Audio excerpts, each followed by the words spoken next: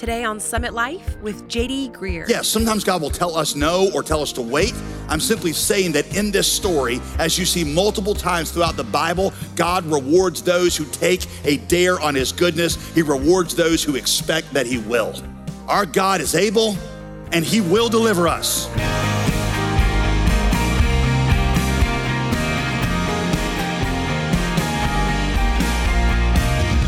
Welcome to Summit Life, the gospel-centered Bible teaching ministry of JD Greear, pastor of the Summit Church in Raleigh, North Carolina. And as always, I'm your host, Molly Vidovich. If I were to distill today's entire message into a simple statement, it would be this: God is bigger. We're going to talk about bold faith. Faith both for when God delivers us and faith for when he chooses not to. Will we be bold enough to ask ourselves the question, is God enough? Will you follow him even when the answer is no? That type of courage takes a deep level of trust in God, something I know I need more of, and I'm sure you do as well. So grab your Bible, let's walk through the courage in Babylon. It's a message we all need to be reminded of today. So let's rejoin Pastor JD right now. You can't bifurcate Jesus.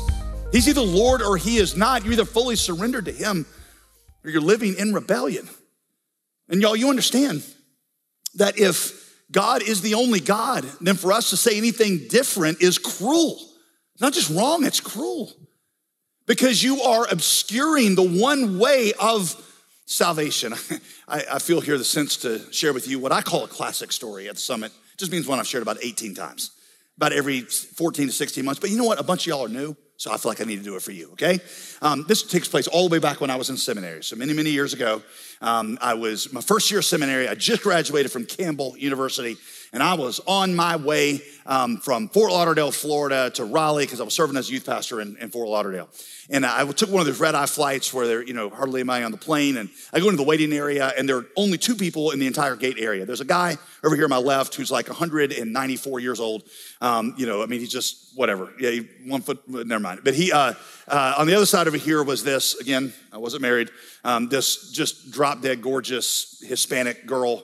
And I was like, Lord, what do you want me? Okay, ice cream spinach. And so I go over and I sit next to this girl. Turns out she was from somewhere in South America, and she was on her way returning as a student to Harvard University. Okay, so immediately I felt like we had a connection because I just graduated from Campbell, and I felt like, okay, we got a lot in common. And I started to share with her. Her name was Berta, not Bertha, but Berta. And so I started to share my testimony with Berta, and I thought it was going really well.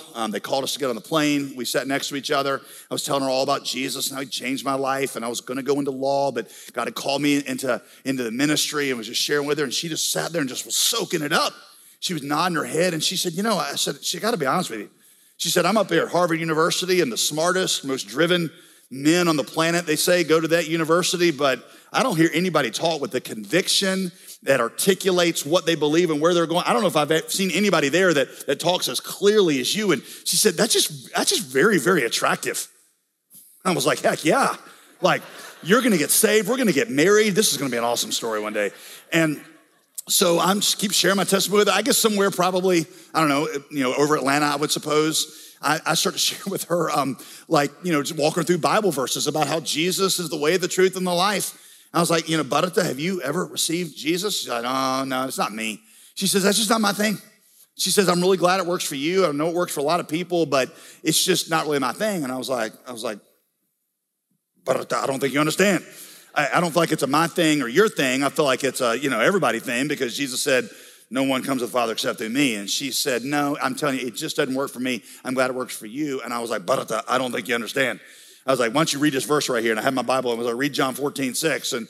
And she looks at me and she says, are you trying to tell me? And all of a sudden, like her attitude just totally flipped. She looked at me and she said, are you trying to tell me that if I don't come to Jesus the way that you're saying the Bible tells me, that you're saying that there's no possibility that if there is a heaven that I will not go? And I said, Berta, I'm not telling you that. I think the Bible's telling you that. And she said, I think you might be the most closed-minded, arrogant, bigoted person I've ever talked to. I can't believe somebody in the 21st century would actually say this. I don't want to have this conversation anymore. And she sat back. I was like, all right, wedding's off. Okay, let me see if I can salvage this situation. And I sat there sort of in stunned silence for, like a minute or two. And then the pilot comes on the little PA system and he's like, hey, we're, initial approach to Raleigh, Durham. And I said, I remember something, I can't remember who said it, but I remember hearing somebody say, so I leaned over to her and I was like, hey, just right, I know this conversation's done.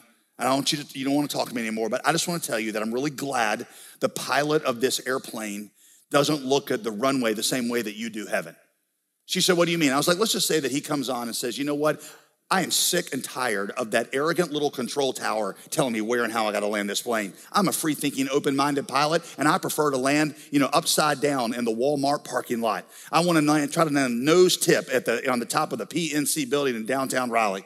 I was like, no, he's just going to go on that little narrow runway because that's what the control tower says he's got to do in order to bring this plane and you and me to safety. And I'm glad that he looks at the runway different than you do truth.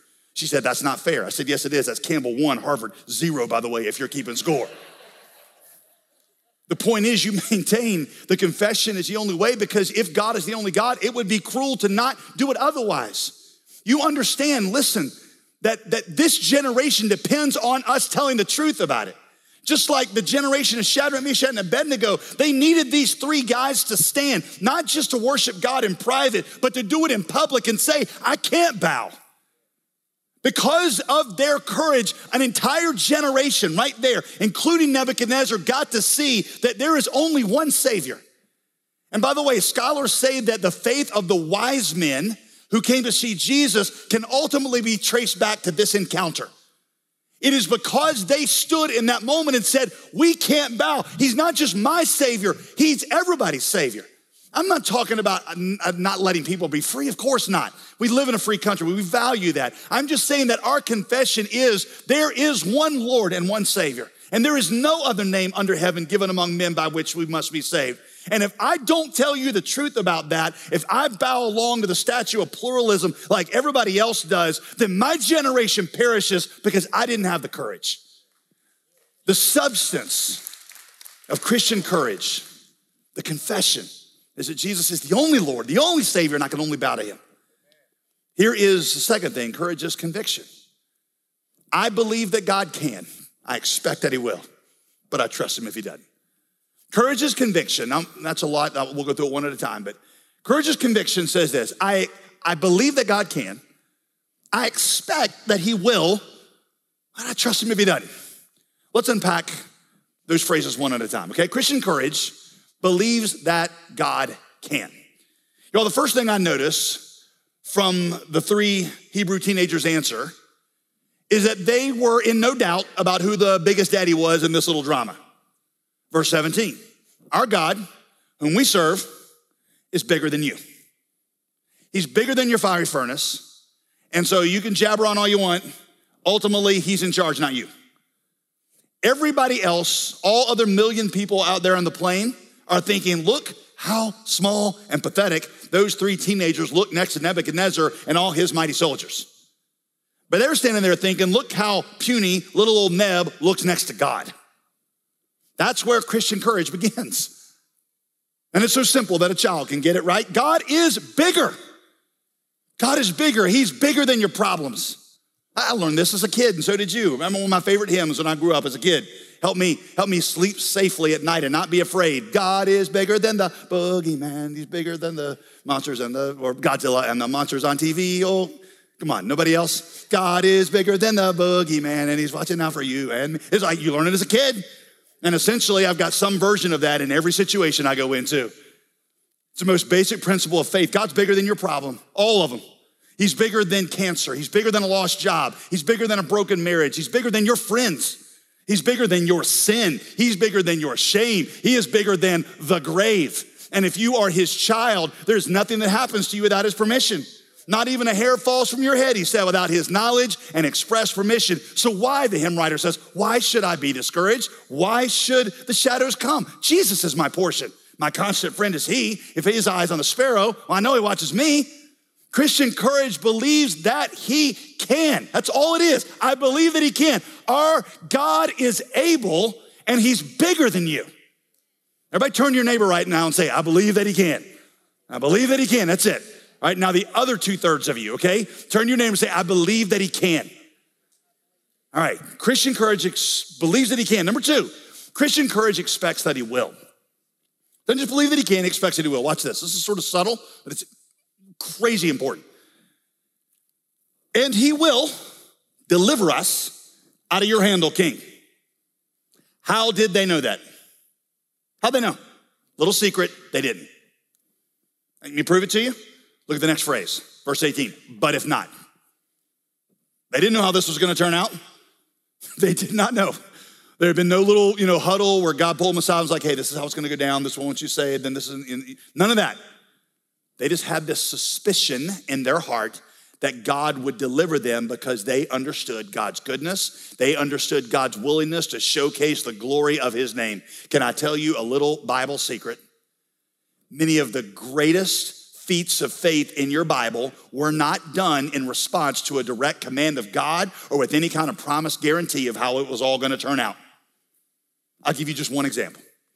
One of my favorite ones. I'll share this one because there are literally dozens I could share, but this is one that's less well known and it's one of the best ones. 1 Samuel 14.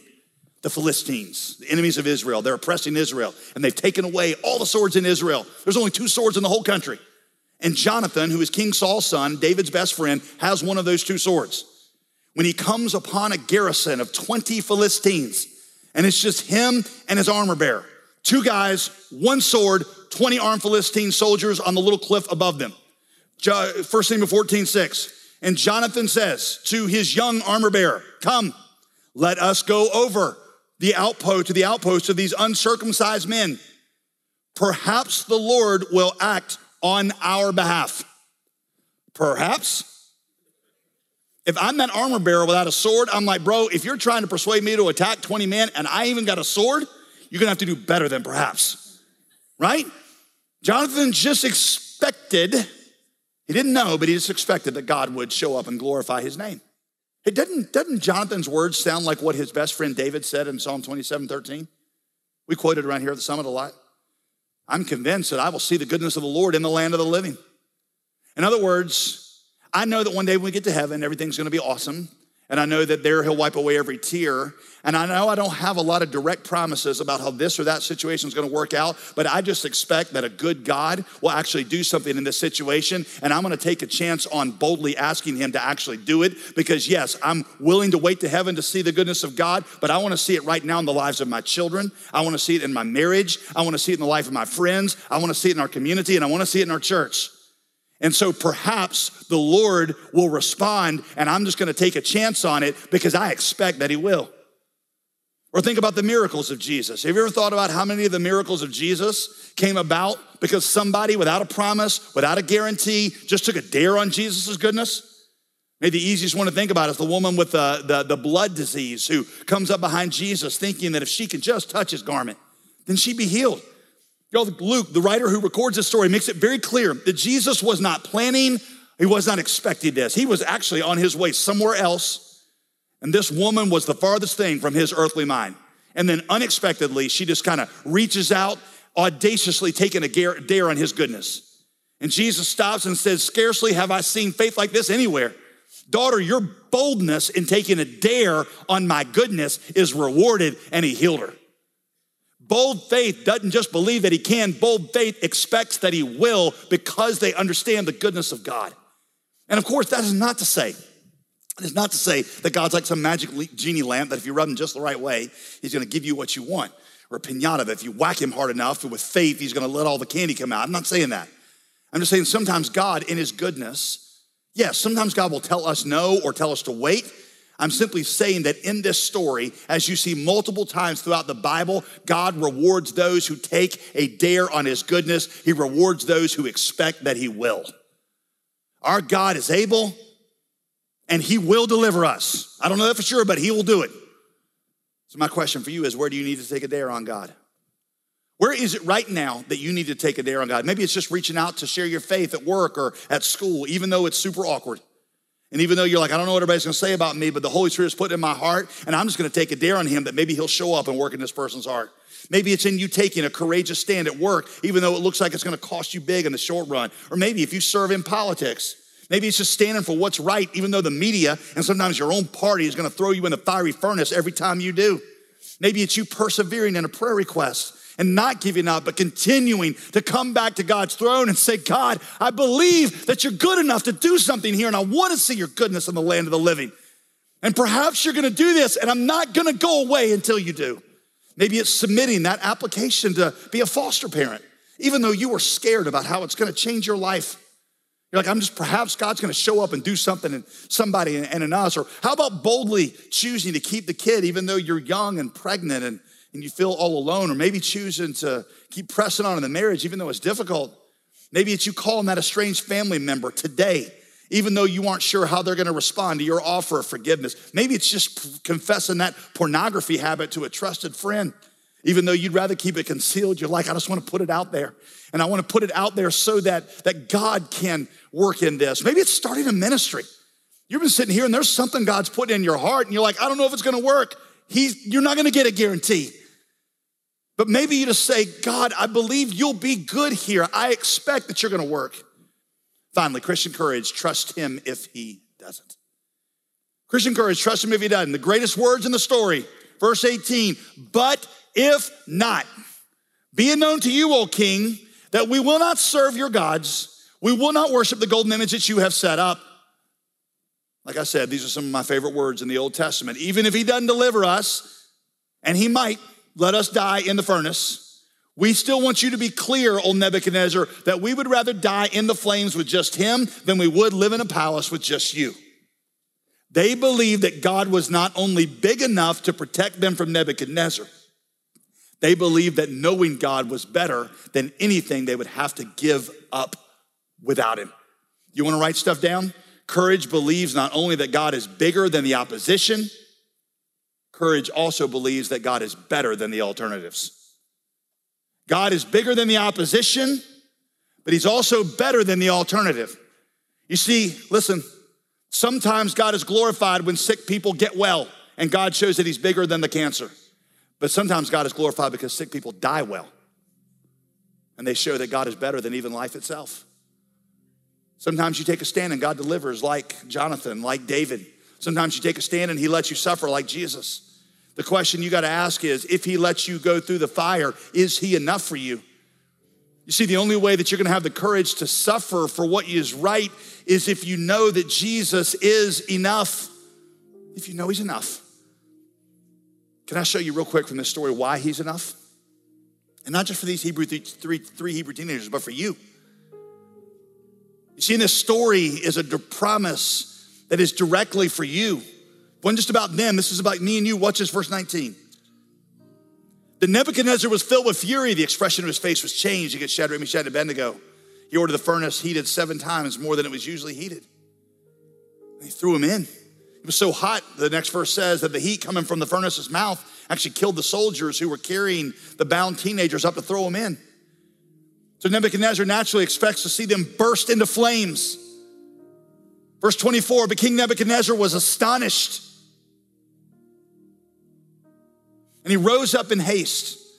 And he declared to his counselors, hey, didn't we cast in 3 men into the fire? And they answered and said, oh, yea, true, O king. He replied, but I see 4 men unbound, not bound, unbound, and they're all walking in the midst of the fire, and none of them are hurt. Another thing, in other words, the only thing that burned on them were the ropes that bound them. And the appearance, he says, the appearance of the 4th is like a son of the gods. Hey, from our perspective, after the New Testament, it's pretty safe to say that was the Son of God. Verse 26, then Nebuchadnezzar came near to the door of the burning fiery furnace, and he declared, Shadrach, Meshach, and Abednego, servants of the Most High God, come out and come here. And they came out. And the king's counselors gathered together, and they saw that the fire had not had any power over the bodies of those men. The hair of their heads was not singed. Their cloaks were not harmed. Not even the smell of smoke had come upon them. Stay with me. This whole scene prefigures Jesus going to the cross. Jesus, watch this, Jesus was thrown into the fires of judgment with us. We're the 3 Hebrew teenagers. Jesus gets thrown in with us. And because Jesus got thrown in there with us, we came through judgment totally unharmed. There is no condemnation for those of us who are in Christ Jesus. That means the hair on my head has not been singed by judgment. My clothes have not been burned. He took the flame so I could emerge from it in safety with not a trace or smell of judgment anywhere on my body, even on my clothes. It was only the chains of my bondage that were burned away. You see? And what that means, friend, what that means is this, listen. What that means is this, is that the God who went through the fire for me is the God who can keep me in the fire. If he went into the ultimate fires of judgment for you, if he went to the cross and he kept you totally safe and free from harm there, don't you think he'll keep you in whatever lesser fire you're gonna go into now? The God who died for you in the fire is the God who will keep you in the fire. Like a friend of mine says, don't search for a faith that'll keep you from the fire. No, search for a God that will keep you in the fire. Some of you come to church looking for a God that'll keep you out of the fire. It's not gonna happen. But there is a God who will keep you in the fire because he went into the fire of judgment for you. The presence of Jesus was with these 3 Hebrew teenagers in their furnace. And that means his presence will be with you in any furnace into which he puts you also. The God who died for you in the fire is the God who can keep you now in the fire. Let me show you how this whole thing ends. Verse 28, Nebuchadnezzar answered, "Blessed be the God of Shadrach, Meshach, and Abednego, who has sent his angel and delivered his servants who trusted in him and set aside the king's command and yielded up their bodies rather than serve and worship any God except their own God. Therefore I make a decree. Any people, nation, language that speaks anything against the God of Shadrach, Meshach, and Abednego shall be torn limb from limb and their houses laid in ruins, for there is no other God who is able to save, to rescue in this way." This story ends with Nebuchadnezzar commanding all peoples, nations, and languages to gather in unified worship of God's power to save. It is a picture of the future. It is a picture of what happens at the end of time. And I looked, the Apostle John said, and there before me was a great multitude that no man could count. People from every tribe and people and nation and language under heaven standing before the throne and before the Lamb. They were wearing white robes, which meant they were unsinged and unharmed by the fires of judgment. And they were holding palm branches of peace in their hands. And they cried out in a loud voice, "Salvation belongs to our God and to the Lamb." God who sits on the throne is worshiped, not Nebuchadnezzar. The world is going to be unified not by the greatness of some earthly sovereign, Babylon or Great Britain or America or the UN or otherwise. It's going to be unified by a Savior who went into the flame of judgment for his people and kept them 100% safe from all harm in that flame. And you and I are going to help move the world to that worship by determining that we're going to bow only to Jesus as Lord, and by getting up every single day, believing that he can, expecting that he will, but trusting him if he doesn't. That's courage. Pray for your moment of courage to be a reality, that you'll be able to represent your God who is always enough. You know, here at Summit Life, we pray that these daily messages aren't just nice inspirational quotes or feel-good sound bites for you, but that true life change happens as a result of God's word being preached. Pastor JD, we've spent about a week in the book of Daniel now. And as we continue on with this teaching, what would you say is the overall theme of Daniel? Oh, Molly, you're asking me a reflection question. I would say in one sentence, it is this. If you want to make a difference in Babylon, then you're going to have to be different. Right. You got to be distinct from Babylon in the right ways. Daniel and his friends, you're going to see them resolved to be guided by the Bible and in many ways swim against the stream there in Babylon. And when that happens in our lives, when we are shaped by the Bible, then we start to become strange and offensive, not because we're just weirdos, but because we're living by an entirely different set of kingdom rules. If you'll walk through this book of the Bible with us, and then also if you can get one of these Bible studies we're providing as a companion study, it'll show you through 9 sessions what studying the scripture looks like to press into these timeless and timely truths of Daniel, to show you what it looks like to be different in a way that makes a difference. You can reserve your copy of this Bible study that'll help take you deeper at jdgreer.com. Thank you, JD. The suggested donation amount of $35 or more helps to fuel this ministry. Call 866-335-5220. That's 866-335-5220. Or you can give online at jdgreer.com. I'm Molly Vidovich. I'm so glad that you joined us today. And be sure to listen tomorrow when Pastor JD discusses the problem of pride, something I'm sure we could all use a little refresher on. see you Friday right here on Summit Life with J.D. Greear.